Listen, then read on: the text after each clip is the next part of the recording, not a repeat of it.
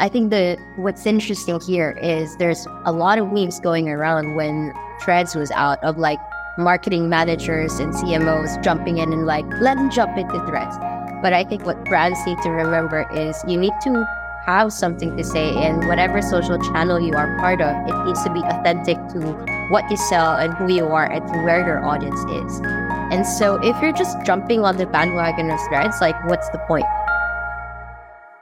Welcome to the Brew Digital podcast. I'm Hayden. I'll be your host. I'm here with a big chunk of the Brew Digital marketing team. We have Mark and Freya from the email team, Jason from our SEO team, Salfi and Debbie from our social team, Ross and Nasha from our paid team, and our head of digital marketing, Rich. I'm Hayden, and this is the Marketers of the Universe podcast.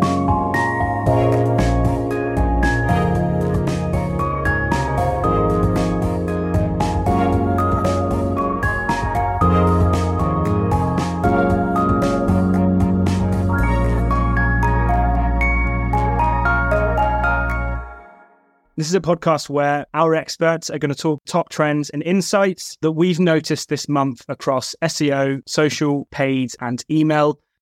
Okay, let's see how much knowledge we can cram into 5 minutes of chit chat. Let's crack on. So, section 1, we are kicking things off with social, and our topic for today is Threads versus Twitter. Timer just about ready to go. Countdown has started. I'm going to start by throwing this one over to you, Debbie. It feels like most other social media apps are growing organically. Threads has grown out of a sort of Twitter rebellion. Do you see it lasting? Very good question. I feel like it is the tricky part about social media channels. It's the retention. Do we all remember Clubhouse, for instance? It was the biggest thing. Everyone wanted to jump on it. Where is Clubhouse right now? Do I see it growing? I am on a wait and see club at the moment. I did download Threads. I was experimenting on it. But yeah, I'm just a lurker at the moment, trying to experiment, I would say. Nice. I know, Rich, you've used it a little bit as well. What are your thoughts so far? I've had an initial play, much like the majority of people that have joined it, just to see what all the buzz is about. For me, at the moment, I think it's too early to tell. Personally, I find the feed a little messy. I'm not entirely sure I'm comfortable with another social media network entering a space where I don't really have control over my feed. And I'm seeing lots of stuff that AI is probably telling the algorithm I want to see, but I really don't want to. I think that brings a big question back round to machine learning, and is the content what we want to see? Does it feel a bit forced? Kind of keen to just generally understand people's thoughts around how brands are going to use it, how it exists next to Twitter. I would say because this is very much driven by Instagram and Meta, I definitely see them using a lot of influencers with this and in a business lens. And at least my feed has already been flooded with that. I've already been seeing a lot of brands and influencers starting to occupy my feed, whether or not I like it or not. Maybe it's a bit cynical of me to think this, but Mark Zuckerberg announced that they would monetize the platform once they hit the billion user mark, which based on the growth within a week may not be that far ahead. And obviously that depends on the EU lifting their ban, because at the moment, I believe there is some data laws, privacy issues around Threads being launched in the EU. But fundamentally, I think this is another play from Meta to owning people's data, which in turn will drive advertising on the platform. So I don't think it will be too far in the distance before we see it heavily saturated with brands trying to reach their audience in another platform. Mm-hmm. Now, Twitter, I know from when I've used it in the past, there's a level of customer service there. Do you think that's something that brands can use Threads for? I personally think, like, for brands who want to jump into Threads, if they don't have a strong presence on Instagram and Twitter, I would say just wait it out. Because if your Twitter and Instagram are not strong enough in the first place, because essentially it's a combination of those two apps.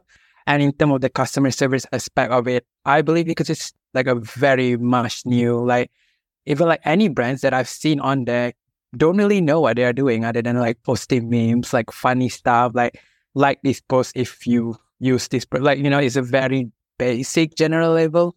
And that's not even like a DM feature or anything yet. So I think maybe once they improve their UI and so on, maybe it could slowly replace Twitter.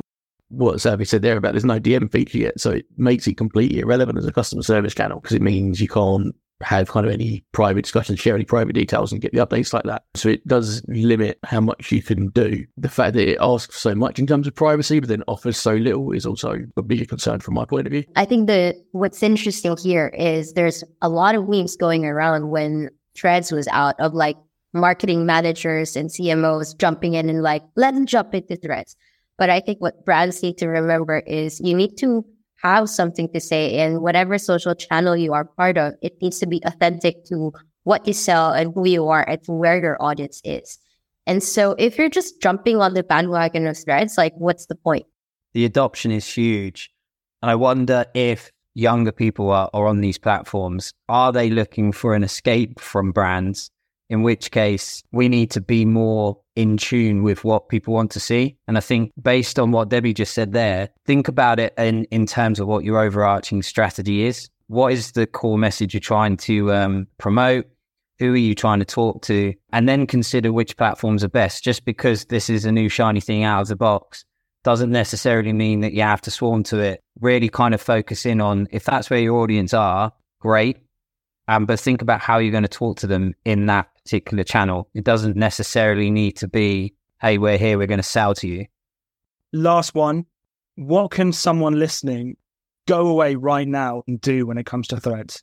If you think that Threads is something that you should be part of, your brand should be part of, download it, experience it, see what's up.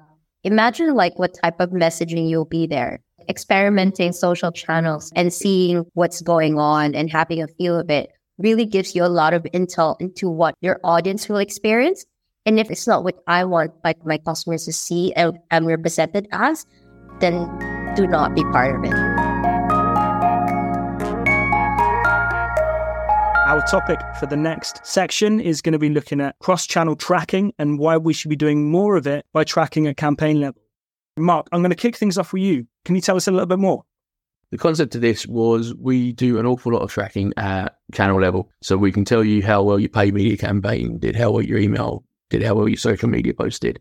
But that doesn't necessarily give you a good idea of how your overall campaign has done.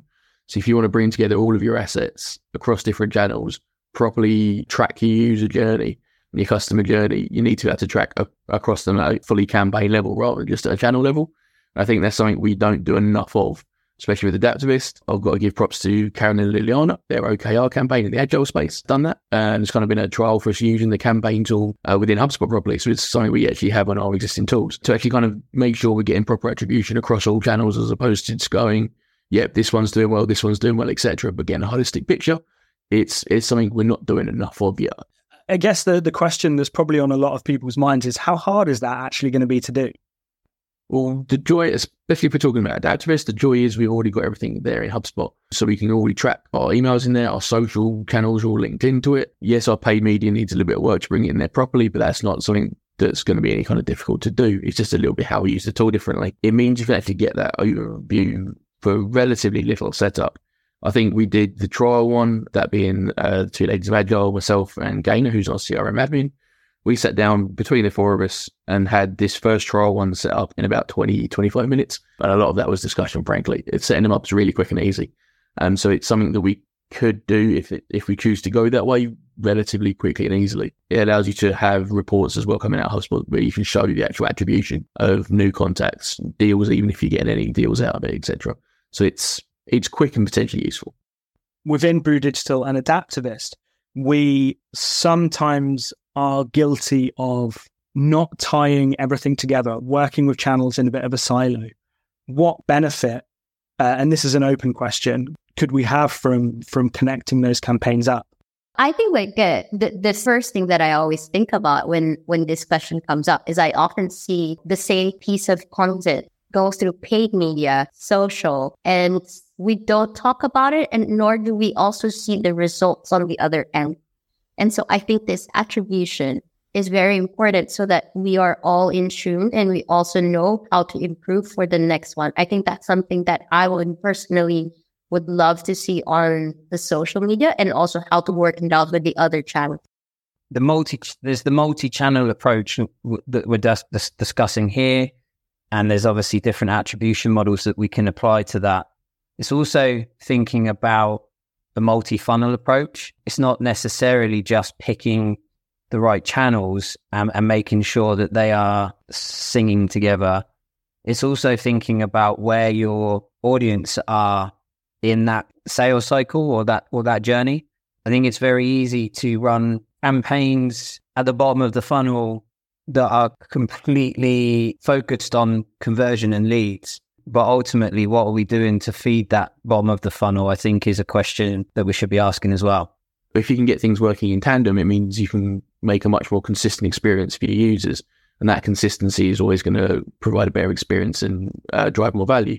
So if you're bringing things properly for you, click on an ad for topic X, you go through and you get an email that's then related to that topic as well, maybe suggest something else, and you also get a nudge along from a social post that's served to you that you see is on a similar topic. It can really help drive the message home, A, because you're getting it across the board, B, because it's consistent. So it's not this kind of diverse message of, oh yeah, there's Adapterist doing stuff. It's Adapterist doing, I don't know, agile transformations. And you could get that kind of the reinforcement of the message across the board. So as long as the channels are working together, you can both bring things in and nurture them along through all three channels. B2B land SaaS is very sales driven. And I think it's probably about time that we focus a bit more on the customer, and the customer is at the center of what we do. And I know Adaptivists have got a big customer experience project going, but I think we've talked about it in Brew, we've talked about it in our team about how the customer is at the center of everything we do. And I think there's a lot there I see in marketing world where the customer isn't really the focus. It's more about, look how great we are. We want you to kind of inquire with us, but we're not really focused on what the customer needs or wants. Yeah, that kind of pain point messaging, I guess, again, can work so well because different channels can look at it in different ways. So we can show case studies in one format. We can ask questions about things in another format. We can use social proof in another format to show how we've helped other people. So that customer-centric approach can really pay dividends and just suits wonderfully across channel approach.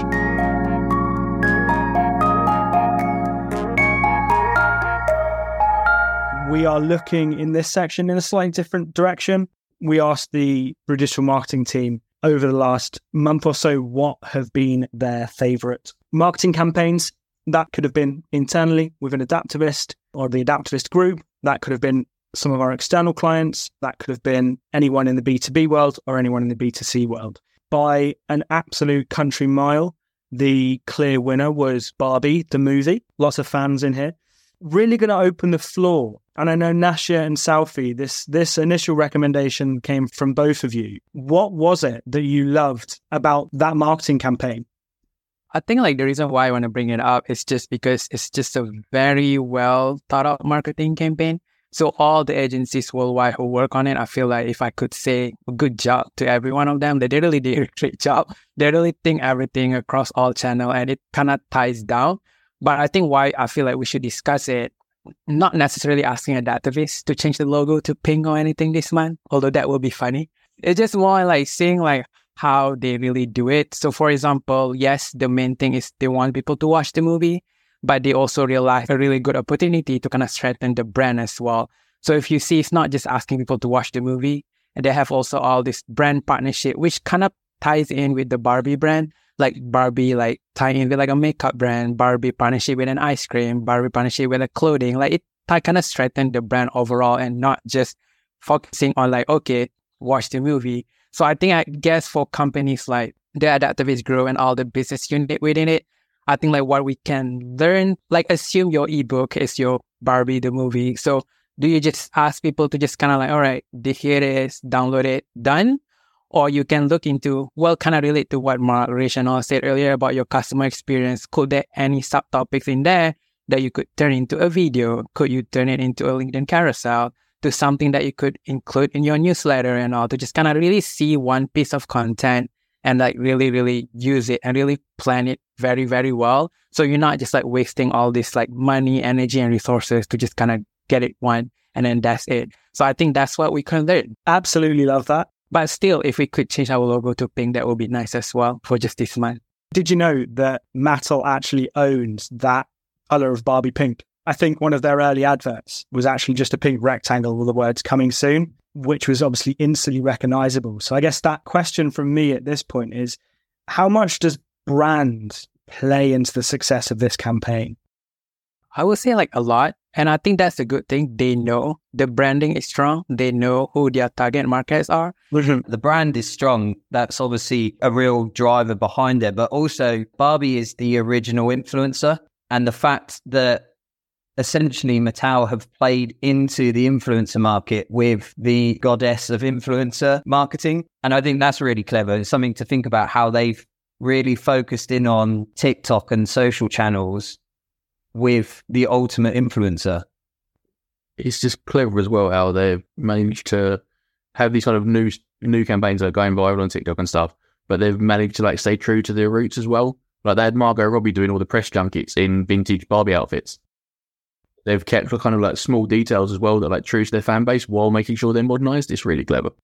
Earlier when we were kind of chatting and prepping for this conversation, we mentioned Barbie is being released around the same time as Oppenheimer and Mission Impossible. That's obviously going up against massive competition. Any thoughts on how they've tackled that? They've leaned into the competition to an extent, like getting the leads of the film to buy tickets to Oppenheimer, stand in front of an Oppenheimer poster going, look, we've done this. By acknowledging there is this competition that they are coming out on exactly the same day, they're helping each other, almost kind of propping each other up.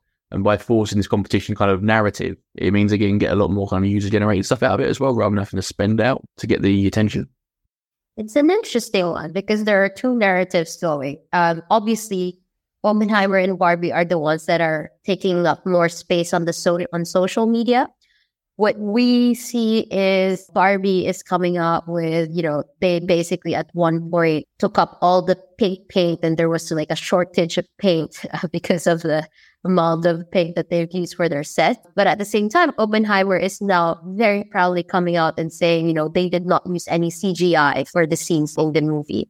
So it's interesting to see those two narratives playing together. But then there's also the Barbenheimer trend that's going on at the moment, wherein you see these two films completely different from each other, but essentially like a customer is gonna go see Oppenheimer and then go to watch Barbie afterwards to have like a very complete, mix of emotions. So it's an interesting dynamic, I would say. There are people who I would have never expected to be excited about a Barbie movie who are genuinely considering going to see this film. I think that there was a catchphrase on the trailer. I'm sure I saw it on a poster, and it said, "If you love Barbie, you'll love this movie. If you hate Barbie, you'll love this movie." They've really nailed it. Kind of trying to tie things up to finish off. What can we think brands can learn from the hype that Barbie has managed to drive in this campaign? What actually stood out to me about Barbie is they're able to offer some form of emotional response. Like what I feel like Barbie did right and better is that they're able to invoke emotions in both adults and children. Their target audience is really wide and they are actually selling a dream. So like what if we had everyone live in a Barbie world and completely proceeded to collaborate with literally every sector touched by consumers. And they did everything right. Jumping into our next section, a bit of a controversial topic at the moment. Google Analytics 4. Obviously, Google has enforced the migration from Universal Analytics to GA4. And I'm going to kick off with a quick question to you, Jason. Universal Analytics has theoretically been turned off. Do we think it's too late for someone to start taking actions if they haven't done anything already? No, not at all. This has been a big one in the PPC and SEO world, where it's changed quite drastically. There's been a lot of chat online about how it's so different. There's quite a few changes. The main one for me, and the problem that I'm seeing mostly, is the interface change. So basically, if you're you're into marketing and you use it every day, the navigation is quite different. So there's little things like specific sections are in different places. Another one has been data lagging and discrepancies. So, for example, a business has seen that they've created some content, it's gone out online, they've shared it, and people have viewed it, but it doesn't show up in GA4. I think Google have updated their Google Analytics certification to really focus on GA4. Ross, you've recently completed that analytics course. How did you find that? Well, like most of the Google certifications, they don't actually provide that much insight, unfortunately. So I think the best way to kind of learn the platform and learn the intricacies of the processes is just to kind of dive in and get involved. Use the dashboard, pull some reports, kind of have a play. And that's going to give you a much better idea than kind of the lengthy and confusing questions that Google certifications spit out. So that would be my advice personally. Again, there is some training that Google still provide if you haven't migrated yet. What Ross just mentioned is it can be a bit confusing. It's best just get in there. It depends on your level of understanding as well. So if you're a beginner, intermediate, expert on analytics, you're into PPC, referred domains, etc. But there are really good courses out there. From a kind of social media and email point of view, how have we seen those Google Analytics 4 changes impact what you're doing, or has there not been much impact so far? Yeah, the way we're doing it for email, HubSpot and GA don't talk to each other particularly. It's a project we're working on. So the change yet, nothing, but hopefully it'll make it a little bit simpler to join the two up in the future. And one for you, Rich. I think people are starting to just bury their heads in the sand a little bit, as opposed to being proactive and getting stuck in. How are you seeing people interacting with the new GA4 experience? Yeah, it's similar to what Jason said. The interface is different, but also the metrics that it tracks are slightly different. And there's reasons why Google shifted from Universal Analytics to GA4. I think it's basically people having to do something new. A big difference is the change in conversion tracking or goals to GA4, which is now event tracking. So goals were very specifically kind of targeted to an action that someone would take on the site, like filling in a form, the destination URL as a thank you page.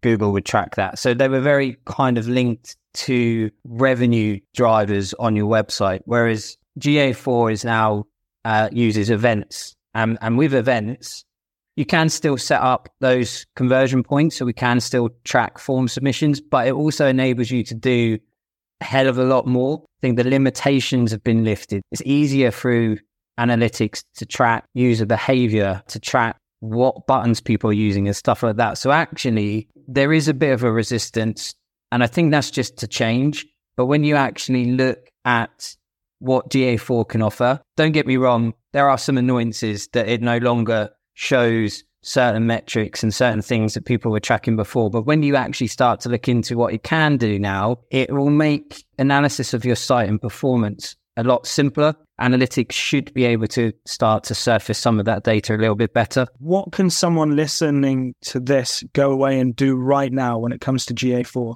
Yeah, definitely worth understanding what you got out of it before, which you don't have now, rather than being annoyed at it. Google have changed it for a reason, and then it is a good thing. But yeah, a lot of people getting annoyed with the change. I think the interface change is the main one, which you can put some time in and learn about and understand. Yeah, I think that reassurance is really what we all need. We just need a cuddle to be quietly told that Universal Analytics is not coming back.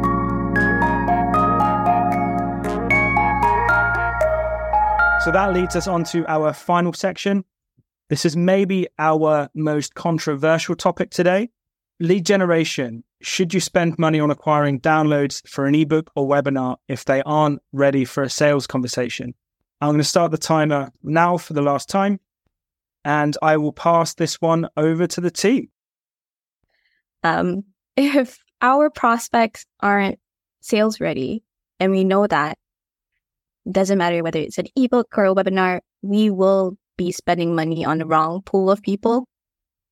And what we don't want to do is spend an absurd amount of budget to the people who are only researching if our goal is to capture more sales-ready leads. So I believe this is where we need to take a step back and reassess the user journey. I would say, coming from my own personal experience in the past, working with other B2B companies, even initially when I first started out in Adaptivist, I could see that we prioritize lead gen over brand building. On one hand, this does make sense. Leads and the sales they turn into are the way every company makes money. Filling up that sales pipeline is definitely top priority, and I can understand that. But the question is, like, what if our pipeline is bone dry? What can we do then? Don't come straight to features we offer without a bit of storytelling to captivate our leads. Coming back to the whole point when we had that Barbie conversation. So we need to form some sort of emotional response with our brand. Absolutely. I guess it kind of leads into what you see a lead as. You can pay £50 for a prospect who downloads a PDF of your ebook, or you can spend £5 for a prospect who spends 5 minutes on page reading that ungated content. I think that comparison answers the question, in my opinion. It's cheaper. People generally have a better user experience. But it also brings up the really difficult question that I know is the one that's thrown back at me. How do you build data if you can't gate your content? Yeah, I'm going to give a shout out to Jess on the script writing for this one, because she shared some research with me last year about ungated content, and there's a thing called the reciprocity principle, where basically if you ungated your content and then at the end of your webinar, ebook, whatever it is the content is, then ask for details, people are actually much more inclined to give you things because they've already had the value. Being able to gather the data we need to drive these pipelines, to drive the nurture as we do, I think it is possible. I don't think we've tried it yet, but I think it'd be a fascinating thing to test to see if we still do get the numbers through, but possibly with better quality data. The difficulty as well is the focus. And we talked about change and stuff like that, but the focus needs to shift from MQLs, leads, however you want to classify them, and shift more to the revenue side of things, which brings us back to our earlier point in the email chat about cross-channel attribution and how that's an important thing for us at Adaptivist to be considering. Is actually the campaigns we're driving, what is the revenue, not necessarily KPIing how many leads are coming off of the back of it. As we're beginning to run out of time, I want to ask the same question that we've asked for all of these topics. Actually, do you know what? I'm going to ask one more question first. Gated or ungated? Ungated, be brave.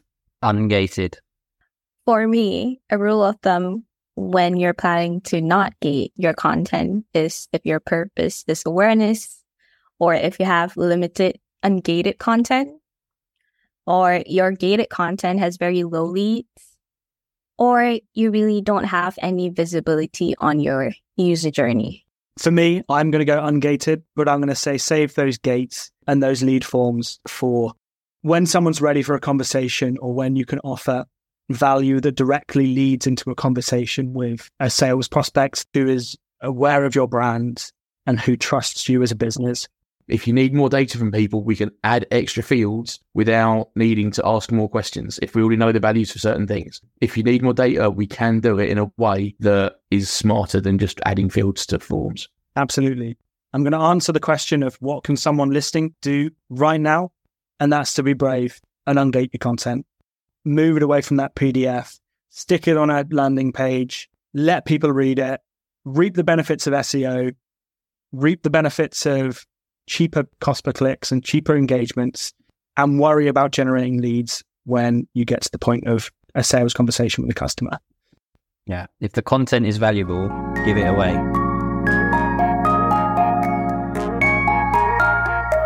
Thank you, everyone from the Brew Digital Marketing team, for joining us. Make sure to go and check out our past episodes. Subscribe on whatever platform you use to listen to your podcasts, and we'll see you on the next one. I've been Hayden, and this has been the Marketers of the Universe podcast.